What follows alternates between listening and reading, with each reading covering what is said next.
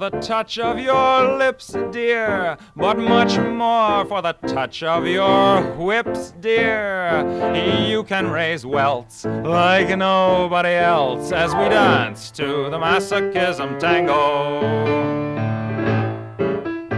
Hi, everyone, and welcome to Hourgasm. This is the podcast where we talk about decolonizing sexuality and gender. I am Lindsay G. I use she, her, or they, them pronouns. And I am Melanie Peppers. I use she, her pronouns. And I am Amanda Barr, and I also use she, her pronouns. Awesome. We are really, really excited to talk to everybody today on the topic of sex and disability. But before we dive into that, Lenny, take it away. In this podcast, we use the heteronormative terms of gender binary of men and women under the understanding that there are agender, androgynous, bigender, pangender, and gender fluid norms that exist outside of cisnormativity. While we tend to use male and female as shorthand, this is not meant to undermine the very serious role of colonization in violence against two-spirit and non-conforming individuals. Even more so, this is not meant to obscure the reality that two-spirit and non-conforming people are the most likely to experience sexual violence, as we have mentioned in earlier episodes. We do not believe in the gender binary without fluidity, which is a Euro-Western construct that forced a strict gender division on our societies, which itself is a form of violence. Very fucking true. Well, thank you, Lenny. So everyone, I am excited to say that on our podcast today, we have the amazing Amanda Barr, and Amanda is here to talk with us about sex and disability, but I keep putting this off. I keep saying, let's just wait a second till we start talking about it. But Amanda, can you tell us and our listeners a little bit about where you're coming from and, what your deal is? Yeah, so me right now, I am doing an MFA in studio arts and an MA in art history. Whoa. But previously I had an MA in Spanish and modern languages, and I've been in education for around 14 years now. Wow. Which, is pretty much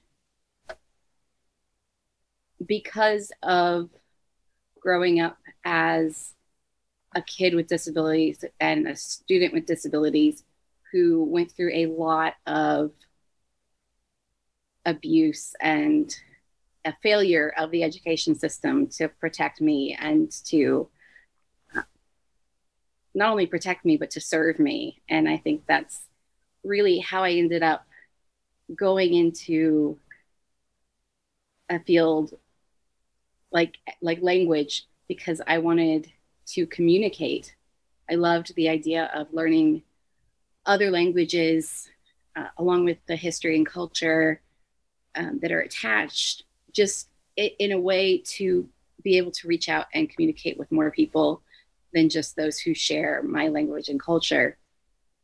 And in that, becoming an educator was a way to teach others to do that. And I learned really quickly in my undergrad that I was pretty good in the classroom setting, mostly because I do have this kind of in with students, in that I understand what it's like to come from the struggle of learning access and not really being expected to do much, so not being given any attention.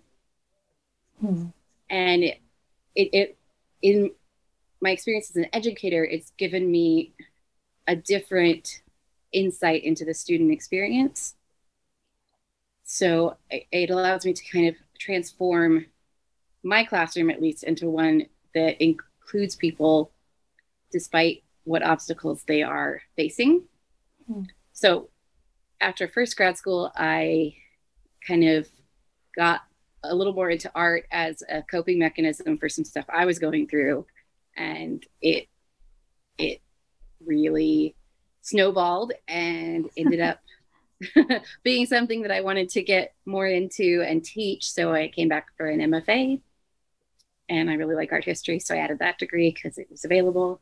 Yeah. And Absolutely love all of that. Actually, that's a little bit about how Amanda and I met. My PhD is in kind of art and media as resilience. And so our paths were bound to cross in this little town, no matter what. Yeah. yeah. Yeah. So, like just a personal history, I was diagnosed when I was 5 with what was then called petit mal epilepsy, which is now termed absence seizures. So not the grand mal that right. everyone's kind of familiar with when you say seizure. Yeah. Mine were more just like flicking the light switch off and then back on again. Okay. Is my brain would just shut down for a second and then I'd be back. But by the time I'd be back, I will have lost muscle control and often bladder control. And then sometimes it's so quick that it's just like I paused to think about what I was saying for a little too long. And then caught back up with the conversation. So my parents thought I was just a real space cadet of a kid. Oh, yeah. I didn't realize that what I was actually doing was having seizures. So they just thought I was really ditzy for a long time. Oh, wow. And I had chronic migraines to go with that, because when your brain is really stressed with the seizures, you will have migraines and headaches. And so from such a young age, I didn't realize my head wasn't supposed to hurt all the time. Like I thought that's just how you felt. And so like I would say, like, I think my head hurts, but I didn't know what the scale was for that. Yeah. I had no comprehension of it. And so I was having what most people would consider a debilitating migraine, like constantly, like that was my level, which was cool to find out and actually start getting treated, because I was like, wow, it doesn't hurt to have the lights on. Yeah. Wow. So then a few years ago, I also found out that I have some kind of connective tissue disorder similar to Ehlers-Danlos. But it is unspecified for now, which is cool. Oh, yeah, fun. I'm sure. And as well, I from decades of neglect and abuse, both in my childhood and as an adult, I have been diagnosed with chronic PTSD. Yeah. So I'm just a whole ball of fun. Well, I'm having fun so far. I don't know. With you, I mean. Yeah. Wow. Well, but I mean, it's super freaking awesome to me that you've sort of made it your mission to provide for other people what you didn't have provided for you as a student.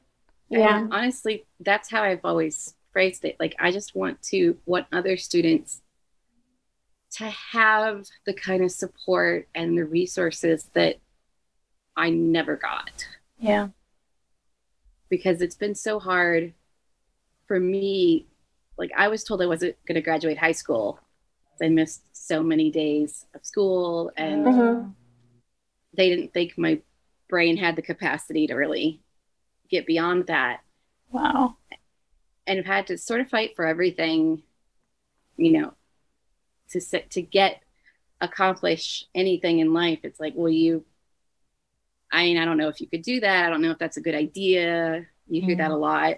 Like, are you sure you're capable of that? So, just to show people that it's a possibility, but also to like help make those barriers lower and provide a little more access. Yeah.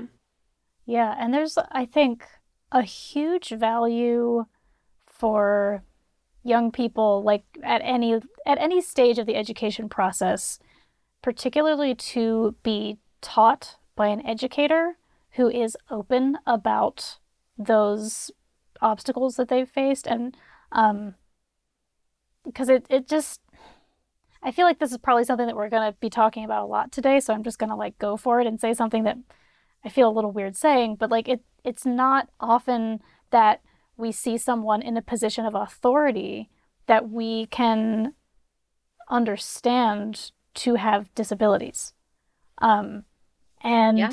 I recognize, like, I still really, really grapple with this in my own life. Like, I grew up with rheumatoid arthritis from the time that I was literally an infant.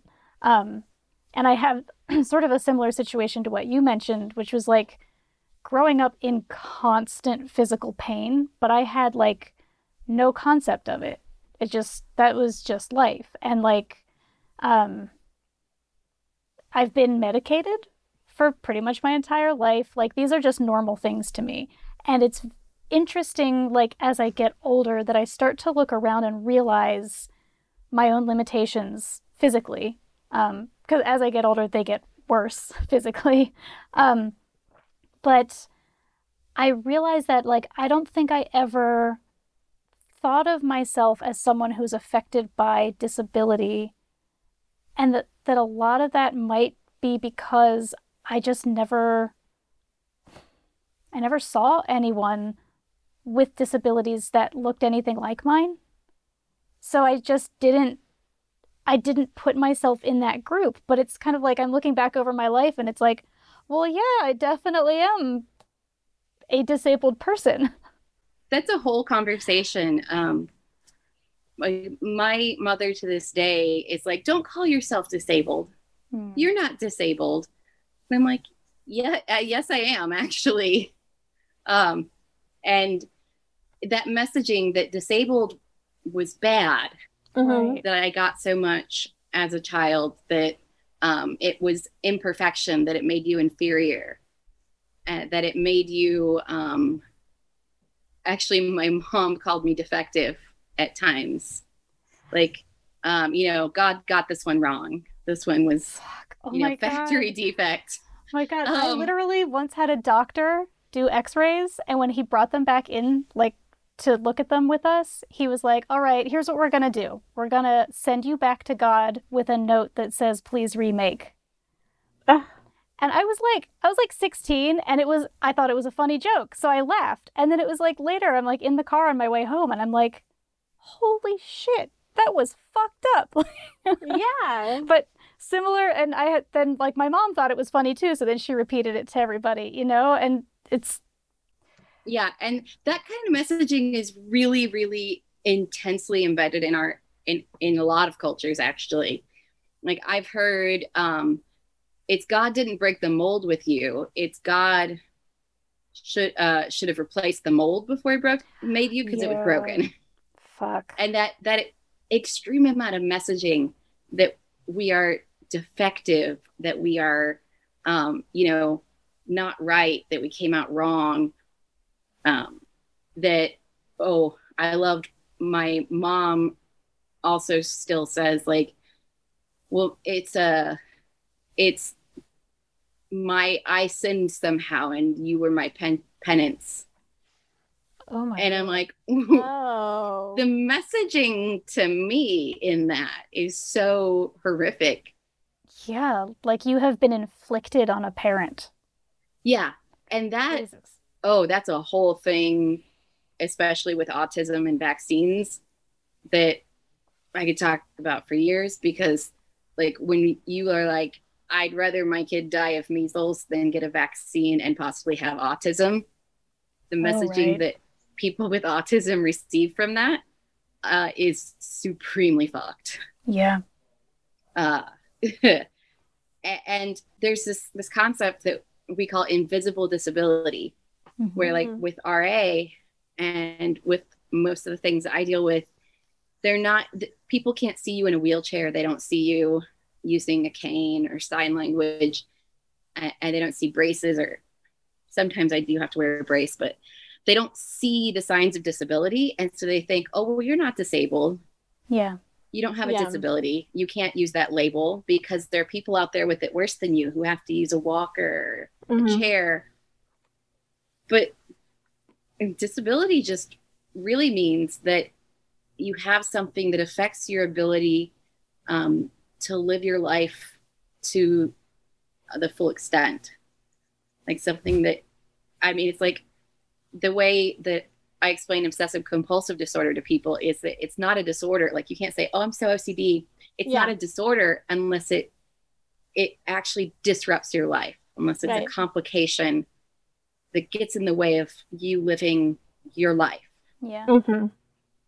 And, you know, some disabilities can be managed to the point where they don't interrupt your life anymore, but you still have a disability because if you stopped taking care of yourself, they would remanifest. Like if I take my seizure meds on a regular basis, I don't have seizures anymore. That doesn't mean I don't still have epilepsy. Yeah. We have the same issue with my husband who's blind, but he's able to see like the top part of his eyes, so he can see like people, but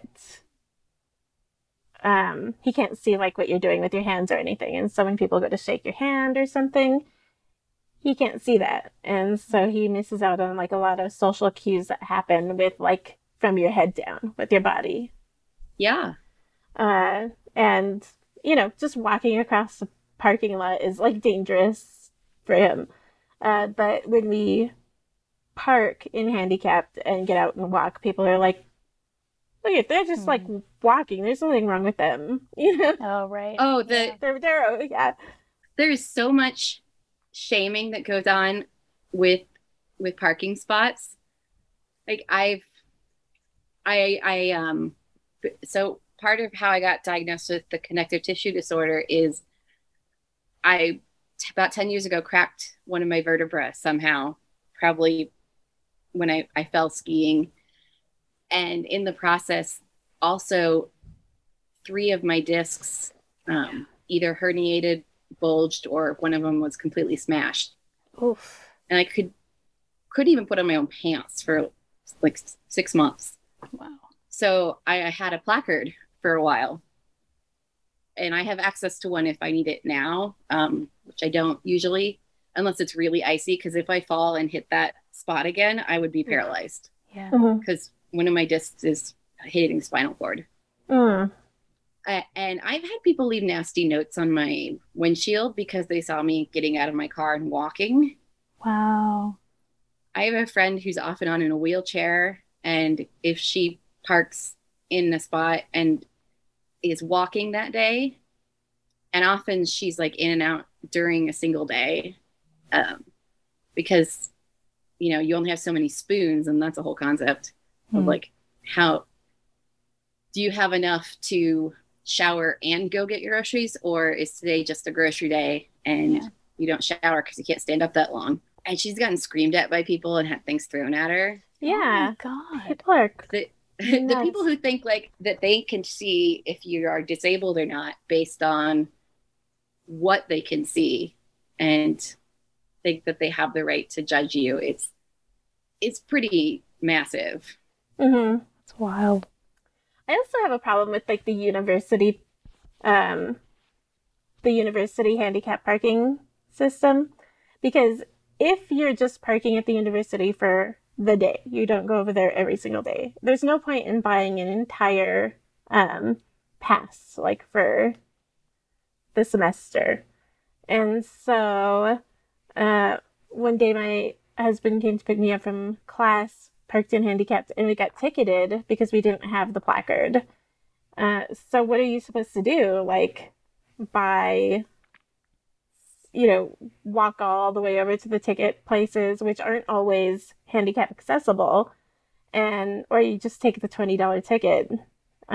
We just take the tickets all the time, but at least it's only $20. I've had them be $100 before.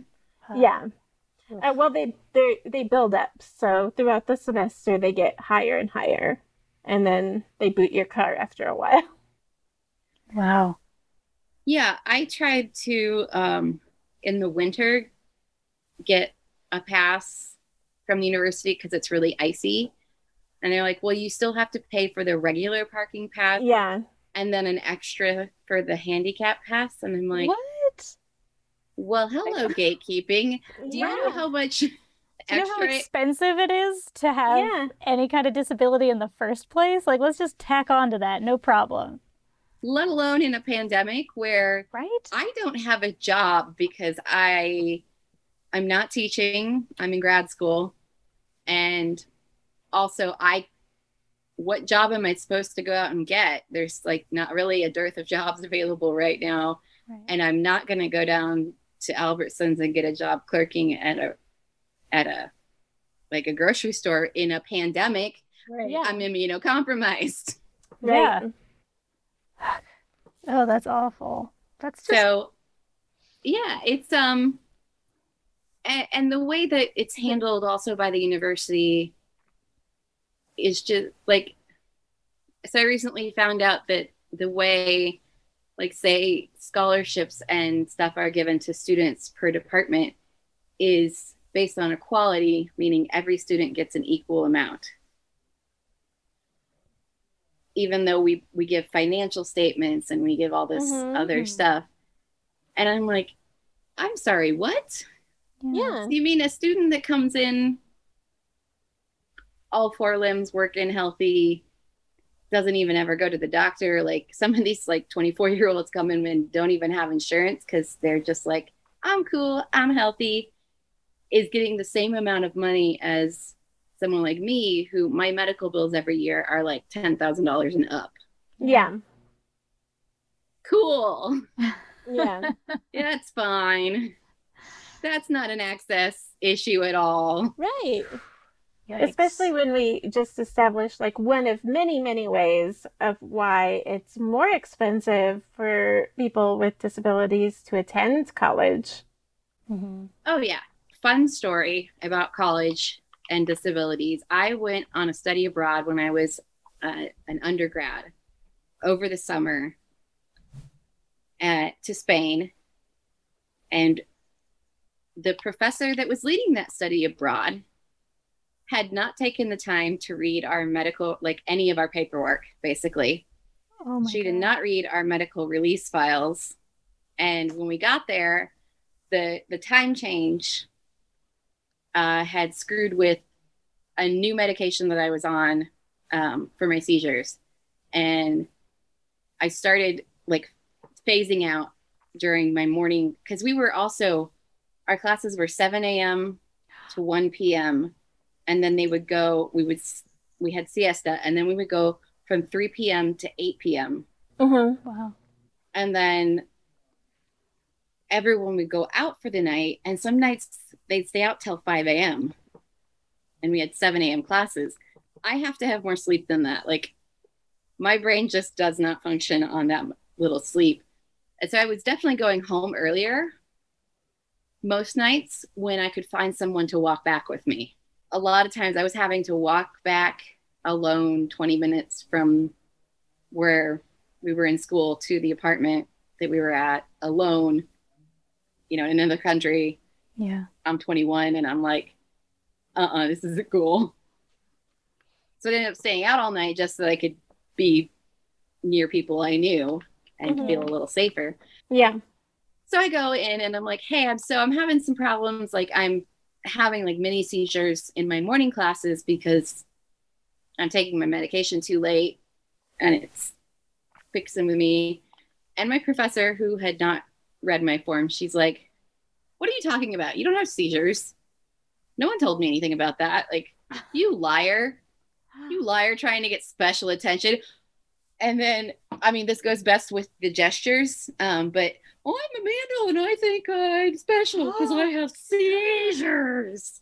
And if you're listening on the podcast, you might remember a Trump presser where he made fun of a disabled reporter. Right. Mm-hmm. That's exactly what my professor did to me. What the hell? And yes. And I called the university. I called and said, like, oh my God, this is happening. This is ridiculous that someone would do that.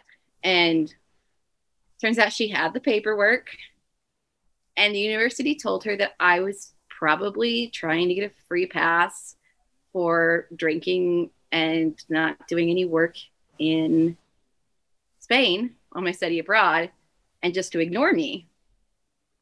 Well, and it turned into 3 months of, like, every day of the week we had a meeting as a group with this professor, and every day I was mocked repeatedly in front of my peers and in private meetings for being disabled. oh my God. Yeah. And I submitted a formal complaint when we got back, but also that was when I had my very first PTSD diagnosis. Yeah. And she sued me for libel and defamation of character for filing that complaint. Oh my God, this story just snowballs. It just gets worse. And then she failed to comply with court orders, like for turning in any of her paperwork. I went through like a ton of interviews, and she also sued my mom for calling the school and being like, hey, what the hell? Wow. It lasted like I graduated undergrad and I went to grad school, and I finished grad school before this lawsuit was over. Jesus. And I can only discuss it now because she died last year. I had to sign an NDA with the lawyers and the school and all of that to never talk about that trip, to never talk about the lawsuit, to never talk about any of that, because they didn't want it going to the media. The school, and I have all these documents of the school telling her, like, it's okay, she's just lazy, she's just, trying to get a free pass on these classes, trying to just, how students and how they like to party in foreign countries and not do anything. I'm like, I had a fucking 4.0. Yeah. I just want to point out that you're like the opposite of lazy, by the way. Like, you're working on 2 master's degrees right now and you already have one. Yeah, I think some of my overworking tendencies kind of stem from that trauma of being told on a daily basis that I was lazy and stupid and pathetic and a whiner, and all of these things being like drilled into my head. Yeah. By this person who would go on, like, the university didn't do a thing. They let her keep teaching these study abroads. Ooh, ew. She had tenure. When she finally retired, she was a professor emeritus, and she got all these awards. Jeez. And yet what she did to me was like so vicious. Yeah. Such like a terrible personal attack. Well, and like over a prolonged period of time too. Yeah. Like, it's like, it's not a good thing, but it's a different thing if like somebody has a lapse of judgment or of character, and is like a dick. And then later is like, oh, hey, I was a dick, I won't do that again. But like continuing to make that same decision day by day over a 3-month period, that's just somebody who is a dick. No offense to dicks. Sorry. Sorry, dicks, you didn't deserve that. Yeah. And there was also some slut shaming thrown in there for fun. Oh, good. I was a young female college student, and I was like, what? My Lord. What is happening here? Yeah. But that is sadly pretty standard for how universities perceive disabled students. Mm-hmm. And that was asking for a very simple accommodation. I was just like, can you talk to my morning teachers and let them know that I am essentially, like, give them a DSS note, like let them know that I have this condition, it's documented, and I'm not just falling asleep in morning class. Yeah. That all spiraled from a simple, like, accommodation request Like a very simple one too. Not even like trying to overhaul anything or I was like, I'm not trying to get a free pass on anything. I just want you to like, because I've mentioned it to them and they're like, proof for it's a no-go. Wow. I'm so sorry. And that's kind of the thing that students face where everyone reads them a kind of a disability clause at the beginning of the semester that's in the syllabus. Mm-hmm. But I mean, that's kind of worst case scenario of what can happen when you disclose a disability in the classroom, but it happens. And so that fear of being like attacked for disclosing a disability or treated poorly or just written off as a nobody who is not worth anything because you disclose that you have a disability both in workplaces and in school is really like intense. And so there's so much shame and students who are like, I don't want to disclose it, so I'm just going to do my best to pretend I don't have anything wrong with me.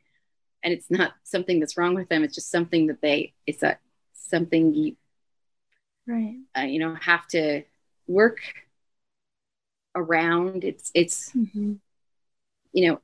there are pathways and we should be accommodating this, but a lot of times we just shame people for asking for help.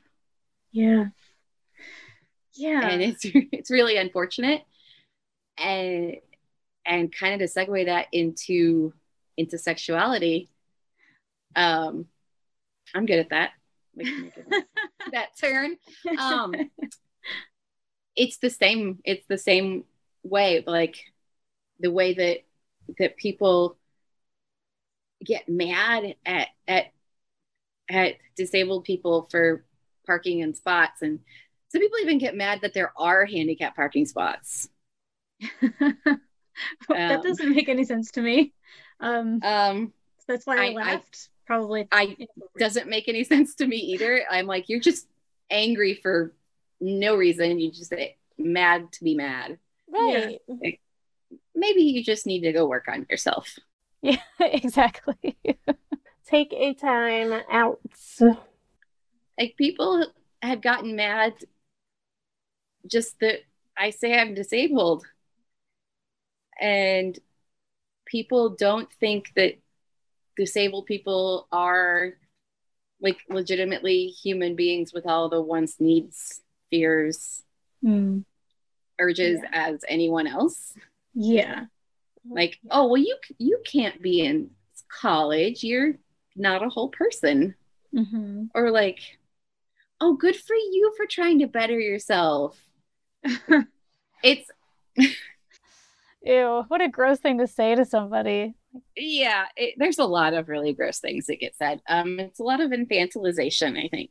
Yeah, and I think like my sort of take on the idea that sex and disability need to be talked about as not separate things, but as one thing, is that very much that infantilization that happens. And I think that the two topics go together also because it's they're two topics that make people intensely uncomfortable. Oh yeah. Talking about disability, talking about sexuality, people get really uncomfortable and shut down and don't know what to do.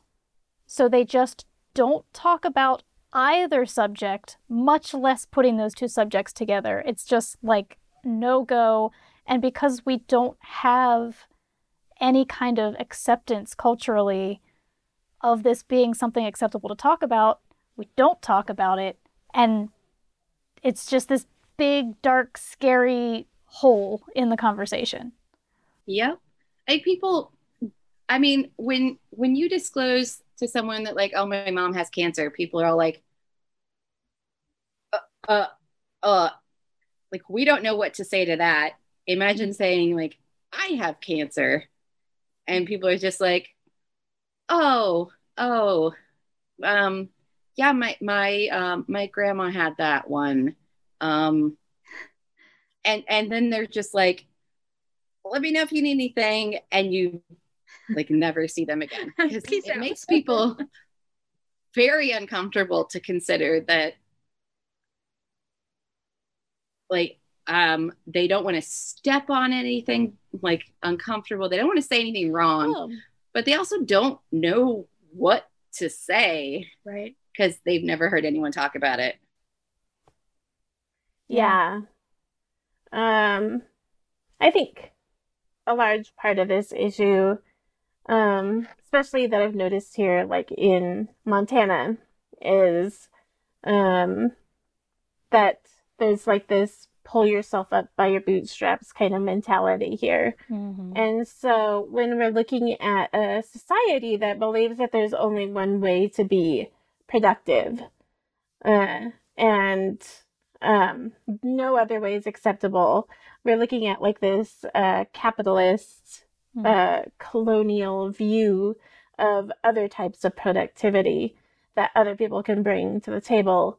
And that's dangerous when you're trying to uphold like these like capitalist, colonial, white supremacist like rules, like gatekeeping rules to society. I mean, personally, one of my favorites is that, you know, a lot of people believe that a woman is only legitimate, like like women's purpose is to be a vessel for children. And Right. I have heard this messaging so much in my life that, like, well, if you don't want children, or if you don't have children, what is your purpose on earth? Right. Right. And I'm like, hi, thanks. I am, like, because of my genetic condition, unable to have children. Right. So are you saying that my existence is pointless? Okay, thanks, bye. Yeah, like a right and wrong way even to be a like gendered person. Like, I mean, the discussion during COVID especially has been very, very damaging, because I can't tell you how many times I've heard, like, well, disabled people are just a drain on society. That narrative is especially strong here in Montana. yeah. If you ever read the comments on a Missoulian article, I recommend it.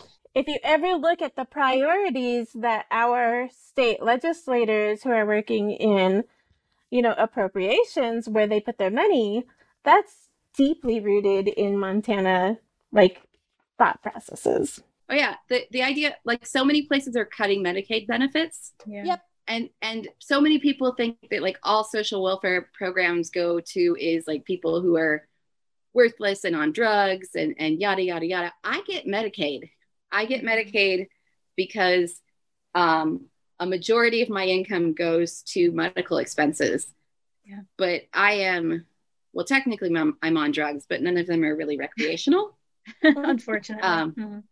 Because I have brain issues, and I tend to stay away from things that are at all mind altering, because I've had plenty of visual hallucinations without my consent in my life from seizures. Not nearly as much fun. Yeah. They don't seem like a fun trip for me. Right. Yeah, like that's not something I want to do on a weekend away at the gorge. Yeah. Like, no. I'm gonna pass. I'm gonna pass on that. But also, like, I'm a productive member of society, I like to think. Yeah, absolutely. I do things that are for the general good of the public. I volunteer a lot, but I feel like I shouldn't have to excuse my existence either.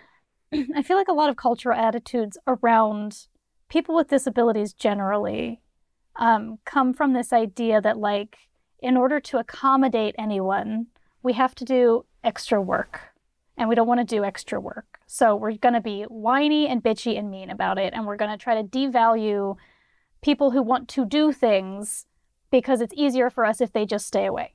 And so we've developed all of these systems to make that easier for more able-bodied people, like making it harder to get parking if you're disabled, making it so that if you are on disability, you can't make more than a certain amount of money so that you can't actually participate in so many things. Or do you know how many disabled people have to get, like, or if people become disabled, they have to get divorced because their income is, as a couple, is too much to be on disability. Yeah. So they either can't get married or they have to get divorced and live separately in order to remain on disability. It's it's like disgusting. Really, unfortunately, common trend. Yeah.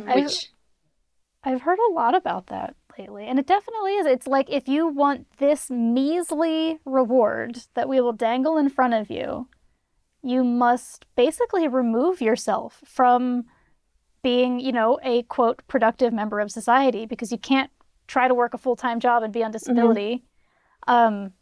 So it's like, well, we don't want you to get in our way, so we'll just shunt you off to the side so that we don't have to work too hard at letting you be a part of society.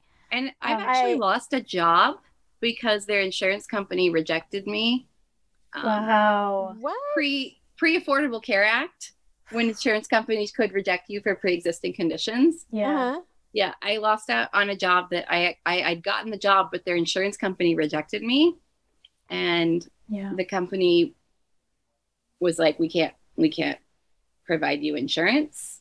I used to be so afraid of that happening that when I would go on a job interview, I would just right up front be like, you should know I have a health condition. So if you want to put me on your insurance, it might be expensive and that might be a liability for you.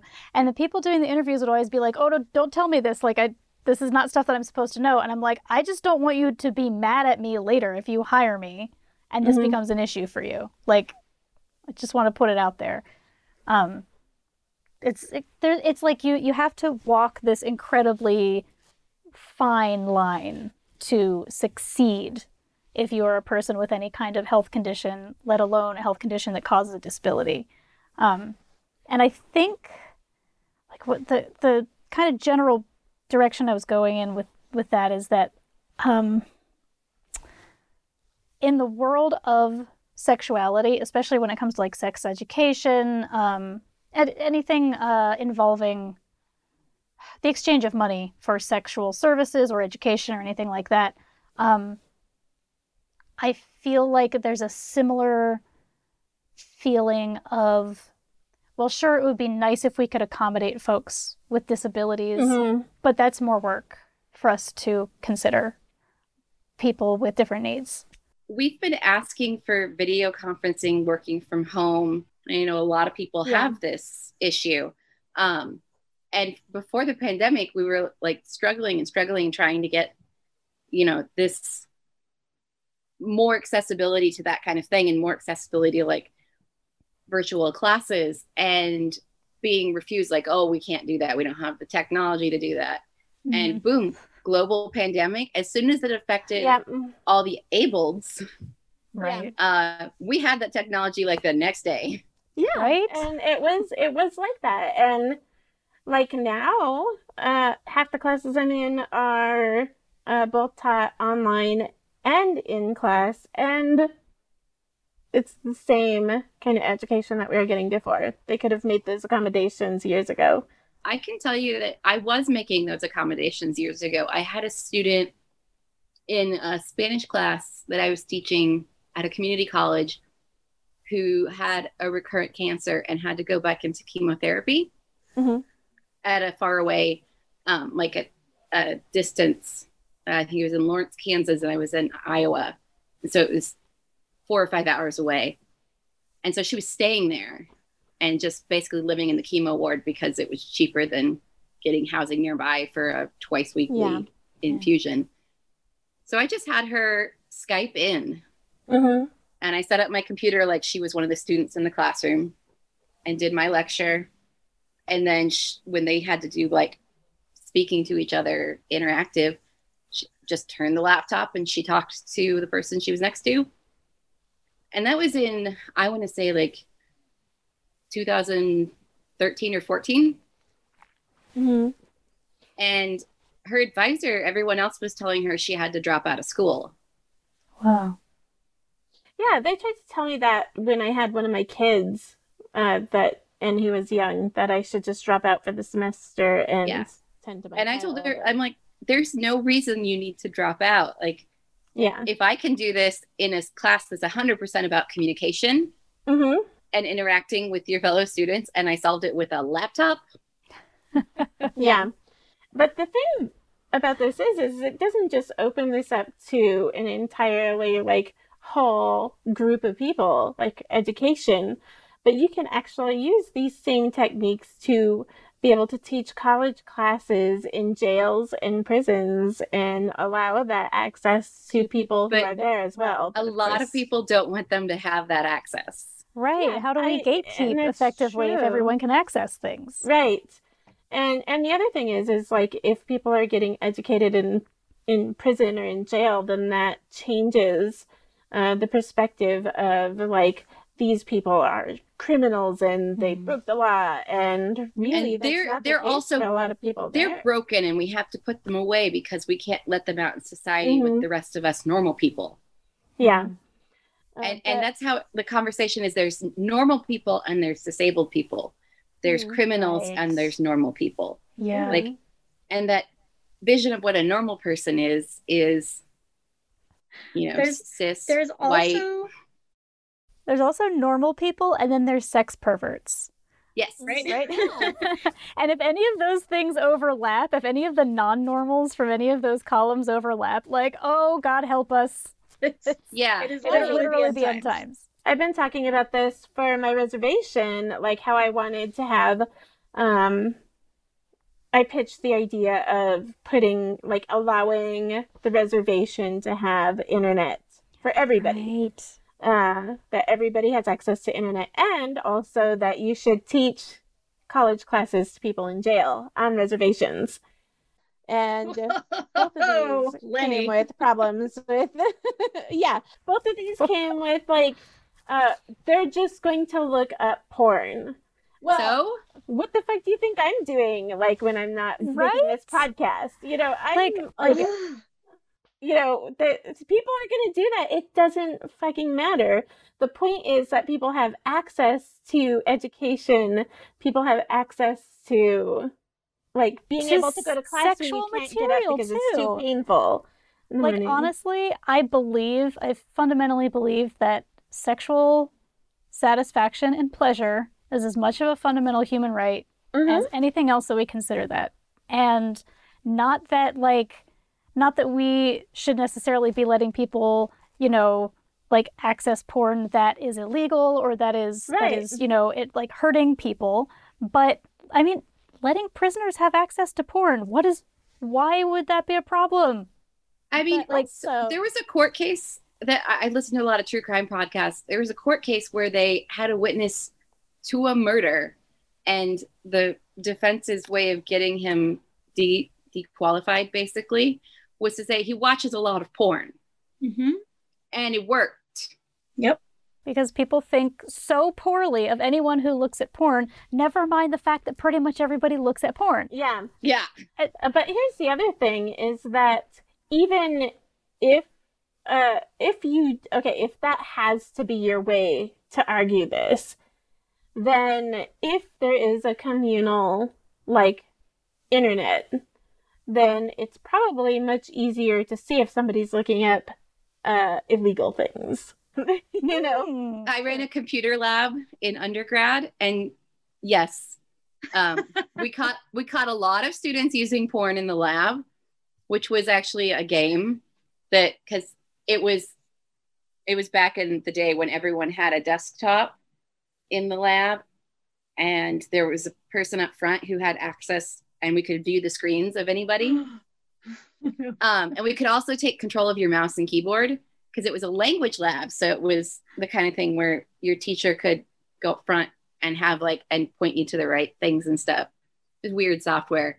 But the other lab attendants and I would have a real fun game of, like, if you're monitoring and there's only, like, a couple people in the room, check what's on all the computers, because guaranteed, if there's 4 people in the room, one of them is watching porn.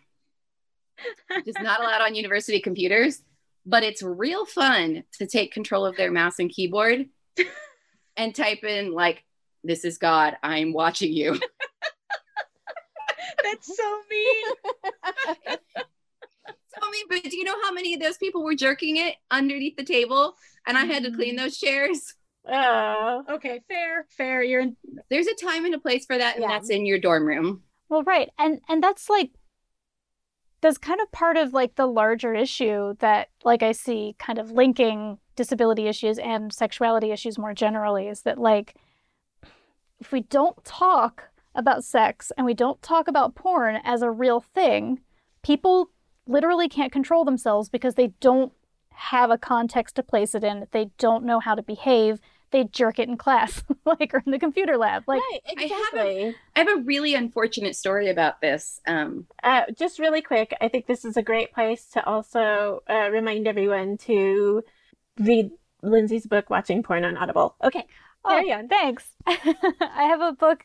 It's called Watching Porn. It's a memoir of my time as a journalist covering the world of adult entertainment.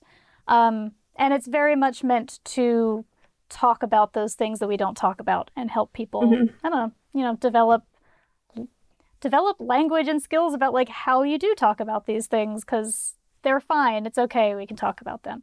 And I did get to narrate the audiobook version, which I am very proud of. Yeah. Awesome. Yeah. But I want to hear your story. Yeah. So where I went to school, we really didn't have much of sex ed. It was kind of the girls volleyball coach yelling at us that if you have sex, you'll get AIDS and die. Yeah. But the kids in the special education classroom did not even have that. They just didn't get any, which came around to bite the school in the ass big time. Yeah. When two of the students in that class, who were also cousins, started a relationship, because we were in the same class, I think. So they were like 15, 16. Yeah. And I don't know how much actual education they got, because I wasn't in that classroom, but like they were telling everybody about it at lunch. Oh dear. Oh no. Oh no. But wouldn't it be nice if students were really like, oh no, instead of probably saying horrible, mean?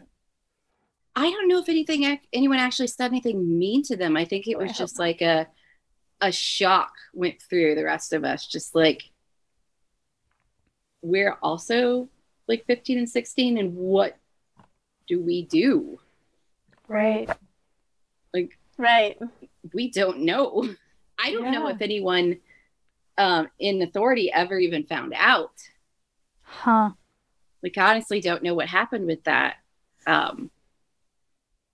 And like that's the kind of thing that happens when you don't talk about these things. Like when you teach little kids that it's called like, that's your cookie, and that's your special place, and you don't give them the vocabulary, and then something happens and they talk about it in ways that people don't understand what they're talking about.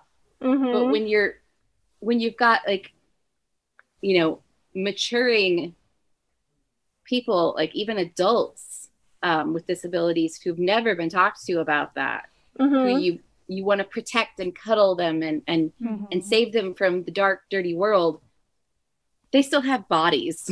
Right. Right. We see the same issue when talking about race, where we had this argument in class the other day where we were talking about how, oh, well, you can't tell your kids about that. And I'm like, well, people of color have to tell their kids about that because it's an issue that affects them. But it's horrifying to me to think that these kids are learning about sex in a lunchroom, for one. Right. Instead of in the classroom.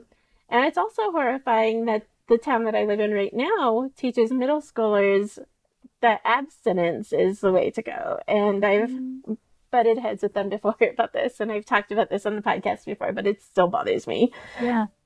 Well, it is like you have to equip people for the world. That is the purpose, right, of education, ostensibly. And when you're not giving people even the most basic of tools for navigating life, I mean, you're leaving people open to all of the ills that you think you're protecting them from by not talking about those things in the first place. And I think that speaks particularly to the special education classrooms. I think there's some places where it's actually prohibited to teach sexual education in special ed classrooms. Oh my God. I don't know if that's still the case now, but there have been a lot of places where, it's considered immoral. And, there's definitely been cases of like, no matter what, it's definitely rape if the person is intellectually disabled. Mm-hmm. Like there's no possibility of consent. I mean, sexual education isn't usually just about sex. I mean, it includes like information about like your body. Reproductive health? Yeah, right, exactly. And so if sex ed isn't being taught, that means reproductive health isn't really being covered either. Right? I mean, if you get your first period and no one has ever talked to you about the fact that that's going to happen to your body, that's like fucking terrifying. That's a life and death situation, you think, Like the basic anatomy is basic for a reason. Like we need to have access to this information. That goes back to this for infantilization. Right. Mm-hmm. And I literally saw this conversation happening on Twitter yesterday. There's a woman who's an audiologist who has a cochlear implant. And she was doing a reaction to all of those cute cochlear implant videos, reaction videos of people hearing for the first time. Yeah. And she was just like destroying them. She's like, look, one, most of those are probably non-consensual because they're children and they don't realize they're about to go like viral on the internet. And two, for most people, what you're seeing is not happiness, it's fear. Because it's terrible. She's like, I can tell you from having 2 cochlear implants, it's terrifying to suddenly have like all of this noise that you've never had inside your head. It's like an explosion. Right. Your brain doesn't know how to filter it yet. If you look at the faces of those people, many of them are not expressing joy. Yeah, especially like babies. And when you think about it, like people who are hearing and who can see are doing that in the womb. Like your body is teaching itself before you're even born how to like filter those sounds, how to like, filter and those sensations. And then it takes months or years to learn to filter, like to properly adjust to a cochlear implant. Yeah. And so that's a very vulnerable moment for people. Yeah. And really not one that we should be watching for ooey gooey feelings. Yeah. There's even a word for it in the disabled community. We call it inspiration porn. Oh, yeah. Mm-hmm. And it's like, show me off like, oh, look at this. It's like the Madison Cawthorn thing. Like he was like, he stood up on stage from his wheelchair. Yay, let's elect him, even though he's sexually assaulted multiple women and lied about basically everything he's ever done. Oh, that's not a problem in America, though. I think we've established this one. I mean, whatever, That he was never going to be a Army Ranger. He never was an Army Ranger. He would like everything about his car crash story was a lie, blah, blah, blah. But to be like, the reason that we cheer disabled people on is because they do something like stand up from a wheelchair. Like, so what if someone else doesn't ever stand again? Do they not ever get a platform like that? Or, are we only given a spotlight for overcoming our disabilities and not for other things that we do? Right. Like, it's like, is that our singular identity marker? Mm-hmm. Mm-hmm. That's a really good way of putting it. Like just walking down the street with his prosthetic leg, and somebody stopped him and was like, "You are so brave." And he's like, "Why? Because I walked down the street? Why am I brave? Can you tell me why I'm brave?" And the person was so offended because they were trying to compliment them. That is my And, least favorite thing ever, is when someone's like, you're so strong. You're so brave. If I became disabled tomorrow, I think I'd probably just kill myself. Like, I don't know what I'd do.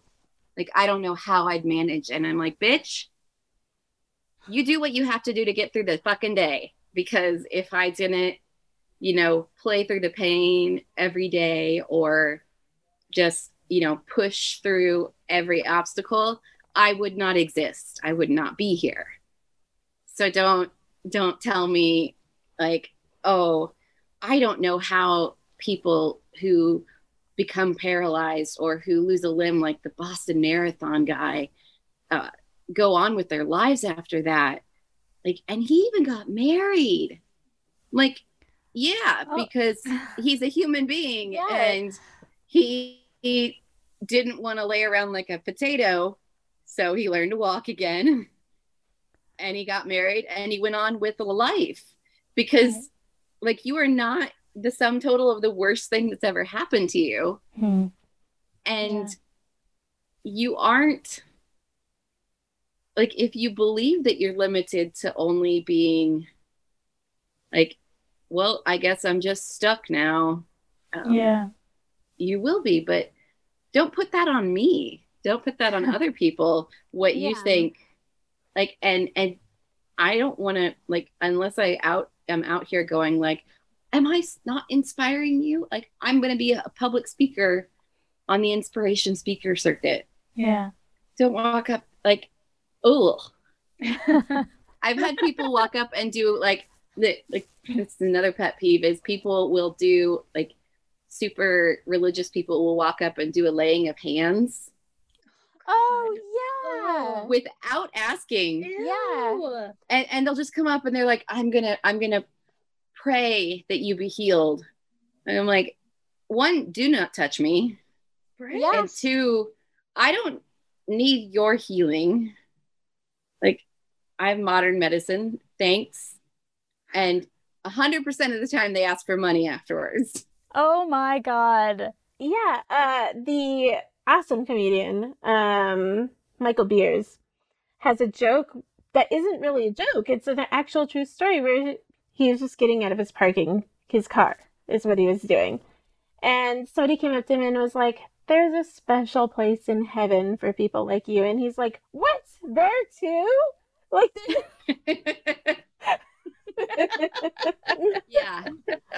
it's I mean, it follows you everywhere.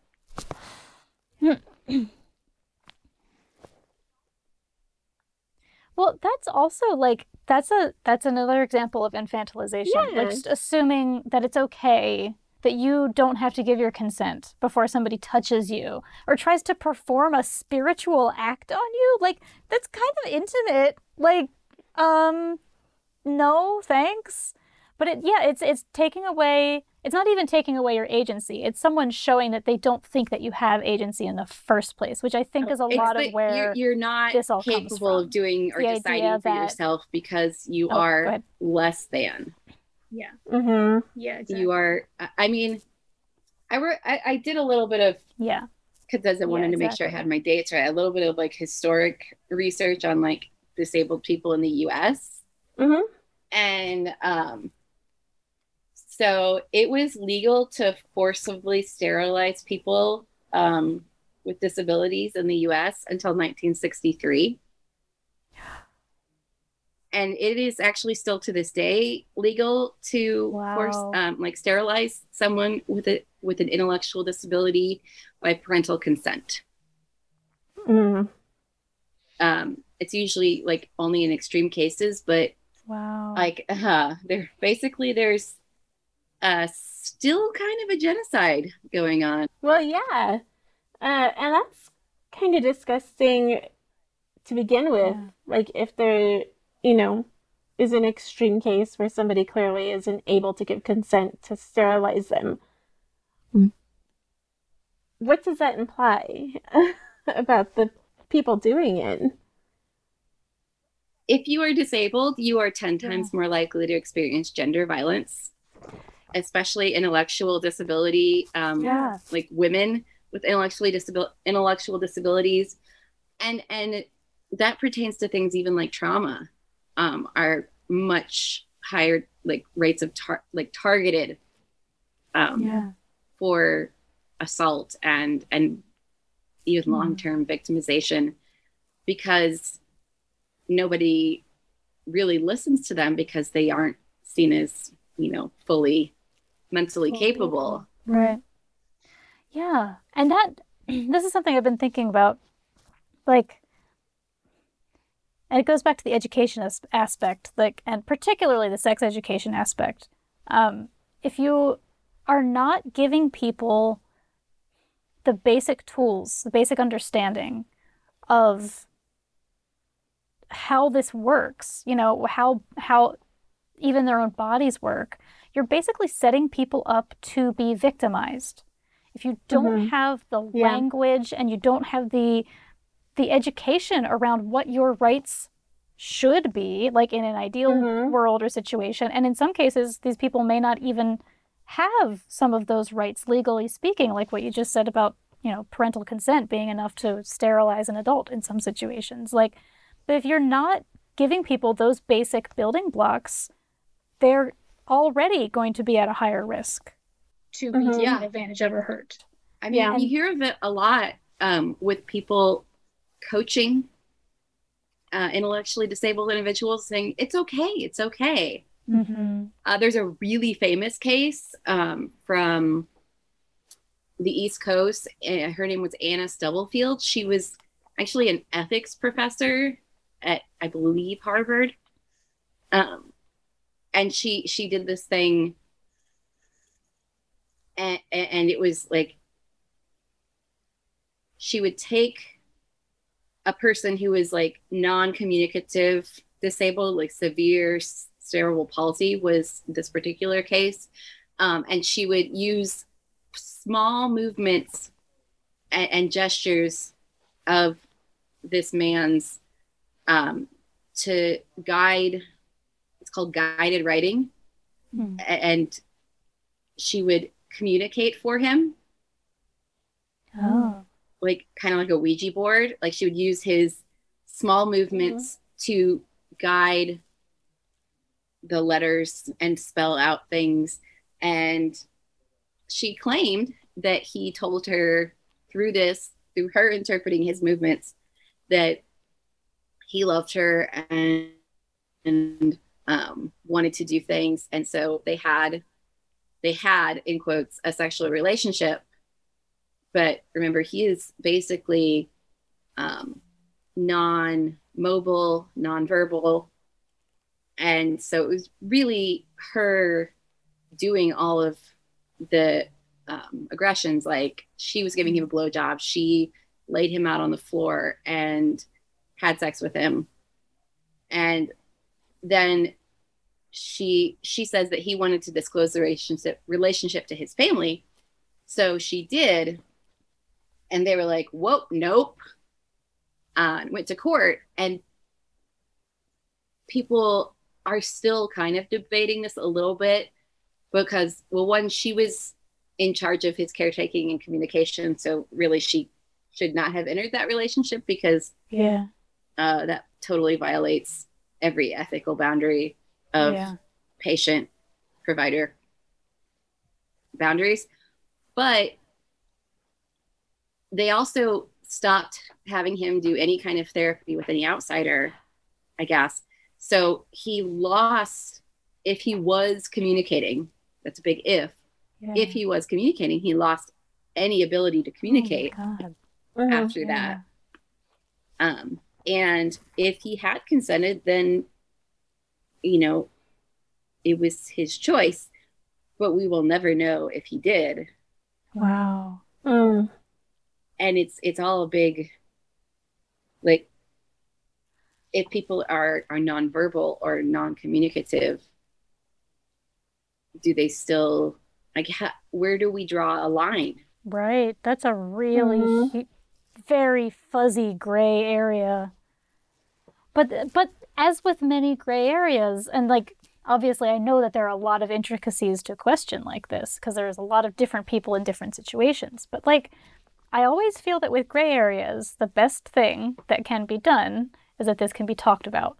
Right. Like, the more people are talking about it more often, the more we can start to develop clearer ideas about what constitutes consent in a situation like that. And unfortunately, this topic makes people very uncomfortable and they do not want to talk about it. Yeah. I mean, there's a lot of cases of women who have been completely paralyzed, like quadriplegics, who then go on to have children, and people are just like, but how? Mm-hmm. And you know, there's a lot of, you know, an able-bodied person doesn't get asked the kind of questions that disabled people get asked. Like, people will full on ask you, like, on the street out loud, like, but how does that work? Right. How do you do it? Yeah. That's always the question, right? Tell me all of the personal logistical details. Tell me physically how that functions. I am just so curious. I don't have any boundaries. Yeah, because you're an object, not a person. Right. Yeah. People use like the veil of, I'm just trying to be more educated about this, or like, I'm just trying to be more woke, you know, and that's not up to people with disabilities to do that for you, you know, to tell you how that works. There's a difference between being educated about something and talking about something and violating a person's personal, like, space. Right. Yeah. There are all these conversations going around on the internet right now about, like, the vaccine passport and whether or not that's a violation of HIPAA. Mm-hmm. And what constitutes, what can you ask a person? Because you can't ask someone, like, if they have a service animal, what the service animal is for, because that's rude. Right. Yeah. Yeah.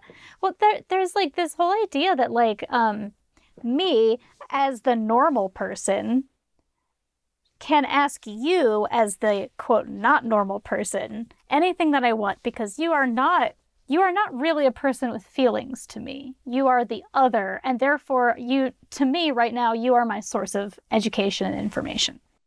Yeah. And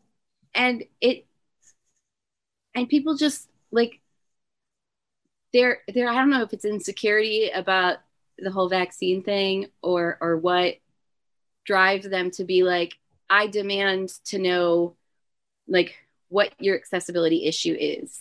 Like, why do you get to do this and I don't? Or why do you get to have your dog in the store with you, but I don't? Yeah. Like, why can't I bring my peacock on this plane? Yeah. Right. But you can bring your cat. Like, what's the difference? And then you have to explain to me what's wrong with you. And like, what's a violation and what's not? Why is a vaccine passport not a violation, but asking me what my service animal is for is? Yeah. And, like, I'm like, it's very clear that y'all don't think about these things on a daily basis. Right. Because when it comes up as you know, might be affecting you, you get really aggressive and hostile, but, like, this affects us every day. But it's also, like, very much, like, inherently putting the other person, like, the person who is demanding this information, is automatically putting the other person on the defense. It's like inherently invasive. Yeah. I mean, it's called a microaggression, but it's not micro at all, and it definitely does not feel that way. Yeah, and it puts a lot of pressure on us to disclose information that we may or may not want to be public. Mm-hmm. Like, I talk pretty openly about most of my issues. I mostly do. Like, I've had a few things that I just wasn't ready to talk about at the time that were reasons that something was happening, and people were like, but explain. I'm like, that's my very personal medical information. Mm-hmm. So you like jumping down my throat is really invasive and rude and really condescending. Yeah. Like, because once it's out there, and people will never, like, I've had people not want to be roommates at a hotel in a conference because they heard I had seizures, and they're like, whoop. But what if that happens? I don't want to be responsible for that. Right. Yeah. You would not be responsible for me. Well, yeah, that's totally infantilization. Like, someone else has to take care of you, and I'm not asking you to be responsible for me. I don't want to pay $800 for a double queen bed hotel room by myself. Yeah. I was just seeing if you want to go halvesy on the other bed, but I can tell that's not a go. Mm-hmm. Like, if I need you to, if I suspect that I'm having issues and I need you to like watch for me, I'll ask, but I didn't ask. Yeah. Yeah. Like, grown ass adult can take care of myself. Yeah.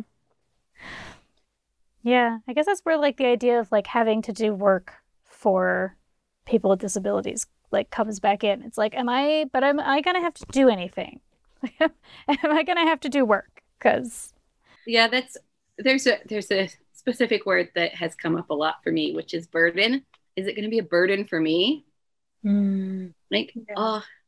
too much of a burden for me. I don't think we can manage that accommodation and whatnot. And I'm like, you think it's a burden for you? Yeah. Try being me. Right. It's a whole bunch of fun times here. I definitely want to talk more about like disability in porn. I was going to say, Lindsay, have you ever discovered any of the black holes of disability porn? Yeah. I mean, porn with disabled people in it? Yes. Yeah. Like amputee porn is a big thing. Oh, God, we got to get my friend Jean on the show sometime. She was Long Jean Silver in, I think, the 80s, became the first, quote, amputee porn star, but she was actually born with, I forget which leg. I think it's her left leg. She didn't have like God, I'm going to forget all the details and I'm going to get this totally wrong, but I think like right below the knee is where her leg ends.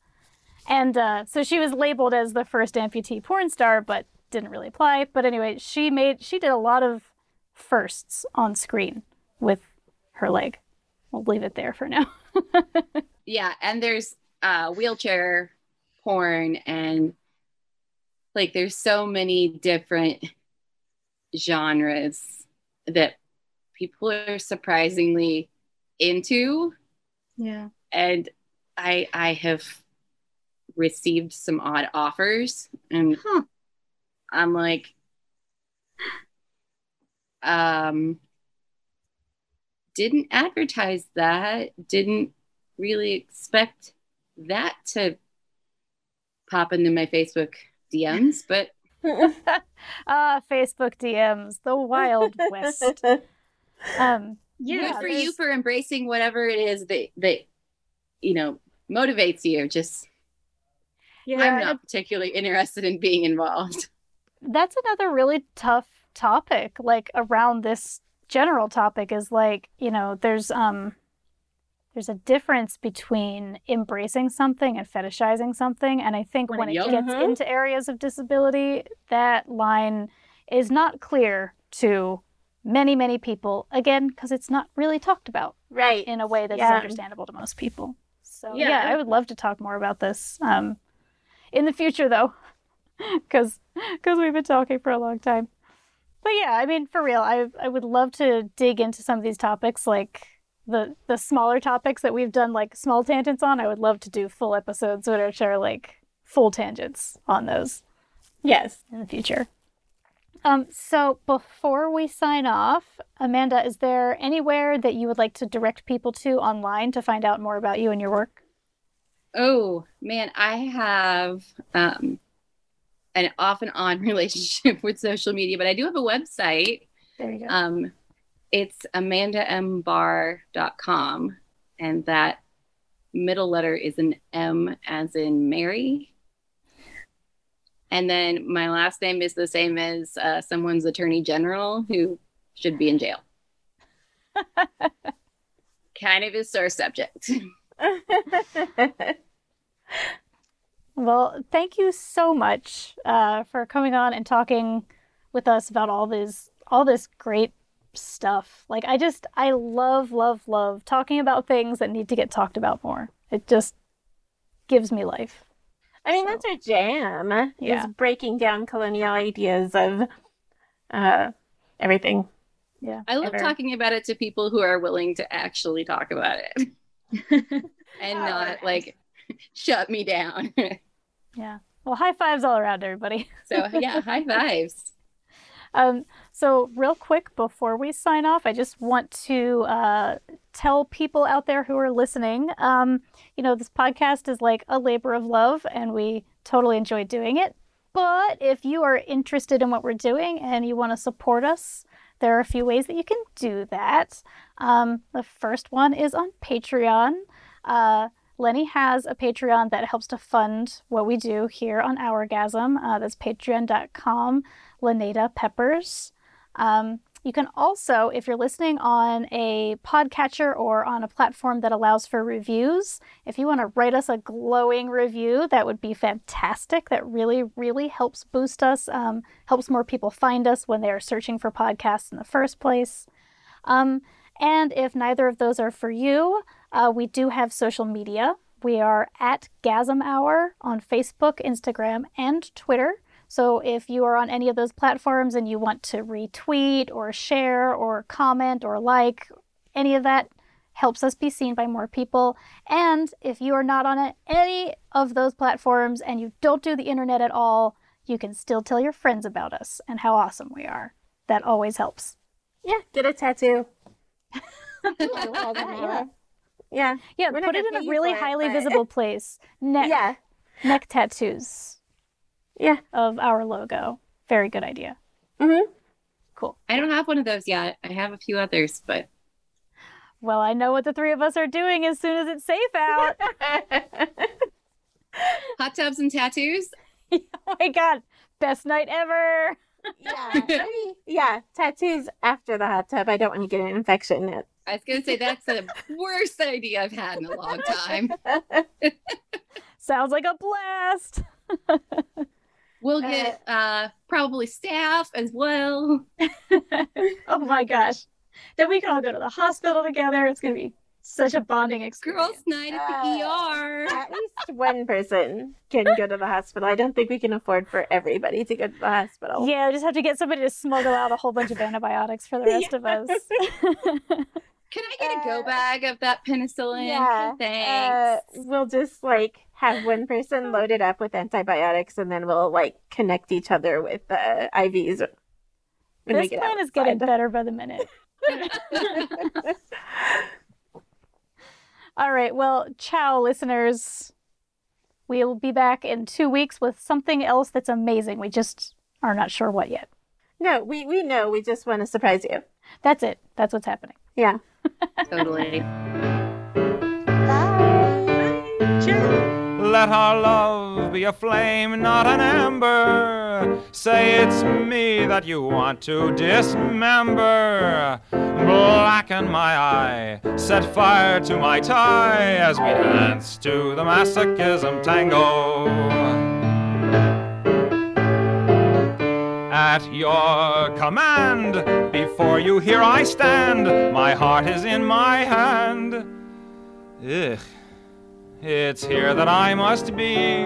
My heart entreats, just hear those savage beats, and go put on your cleats and come and trample me. Your heart is hard as stone or mahogany. That's why I'm in such exquisite agony. My soul is on fire, it's aflame with desire, which is why I perspire when we tango. You caught my nose in your left castanet, love. I can feel the pain yet, love, every time I hear drums. And I envy the rose that you held in your teeth, love, with the thorns underneath, love, sticking into your gums. Your eyes cast a spell that bewitches. The last time I needed 20 stitches to sew up the gash that you made with your lash as we danced to the masochism tango. Bash in my brain and make me scream with pain, then kick me once again and say we'll never part. I know too well I'm underneath your spell, so darling, if you smell something burning, it's my heart. Excuse me. Take your cigarette from its holder and burn your initials in my shoulder. Fracture my spine and swear that you're mine as we dance to the masochism tango.